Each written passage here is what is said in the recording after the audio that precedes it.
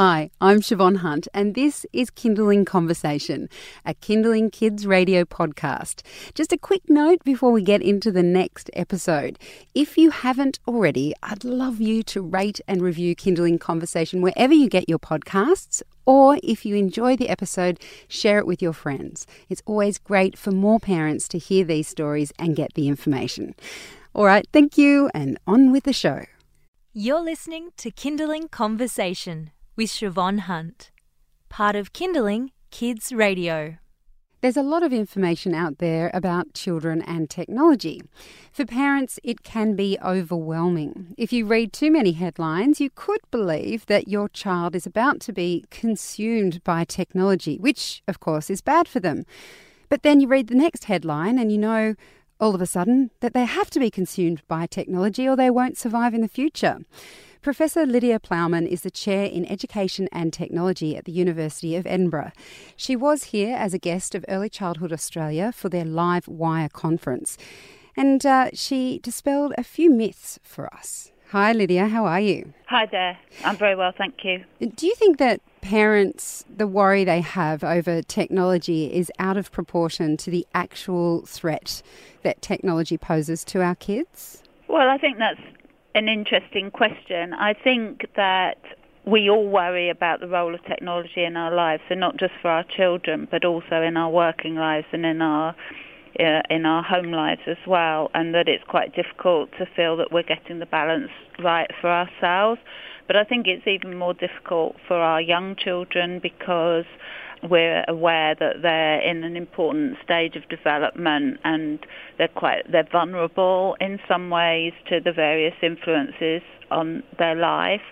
But I think sometimes that we maybe get a slightly distorted sense of how big a role technology has in their lives. So certainly based on the research I've done, which I have to emphasise was in the UK, not in Australia, which was with parents and families of 3- and 4-year-old children, there was nothing to suggest that they were spending a disproportionate amount of time on technology at that age. I understand that as children get older, then parents tend to get a little bit more concerned about it.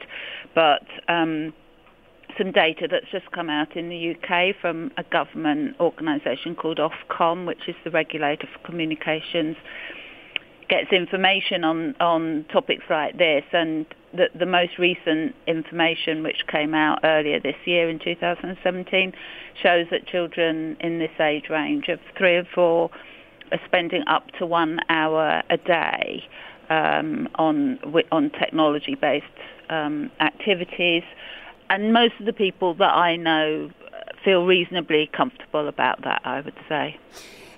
One of your other things that you talked about in the conference was the idea of online safety for kids, and that parents don't seem to be talking to their very young children about that.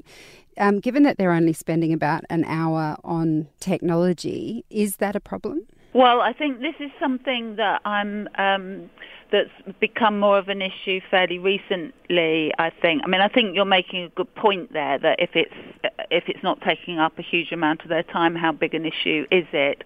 But what I've been talking about today is looking ahead a little bit to the role of these internet-connected toys. And I don't really have a good sense of how popular they are in Australia at the moment, but certainly in the United States there's a growing market for these toys that link into the internet in the way in which they can send information about children or their voices, their movements and so on.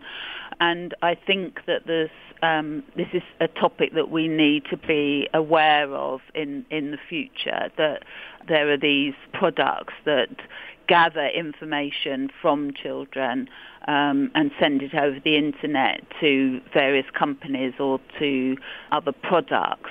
And parents aren't really aware of that at the moment.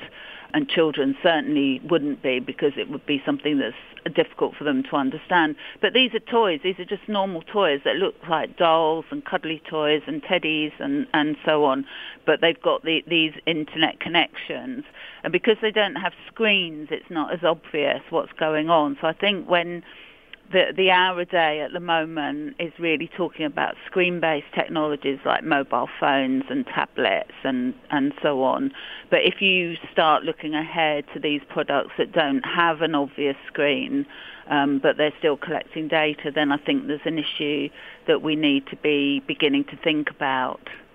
You're listening to Kindling Conversation. I'm speaking with Professor Lydia Plowman. She's a chair in education and technology at the University of Edinburgh, and she was in Australia as part of the Early Childhood Australia's Livewire conference. We're just talking then about technology and whether or not our fear is out of proportion with the actual danger. And Lydia was just saying that, you know, there are some reasons to be vigilant, but that children that are as young as 3 and 4, in the UK at least, are only spending about an hour a day on actual screens. Lydia, when you talk about needing to be sort of on top of that development of the Internet of Things on toys, the thing that I can't quite get my head around is whether or not it's made clear to the parent buying the toy that this is an internet connected toy. Have you seen any evidence of that in the UK?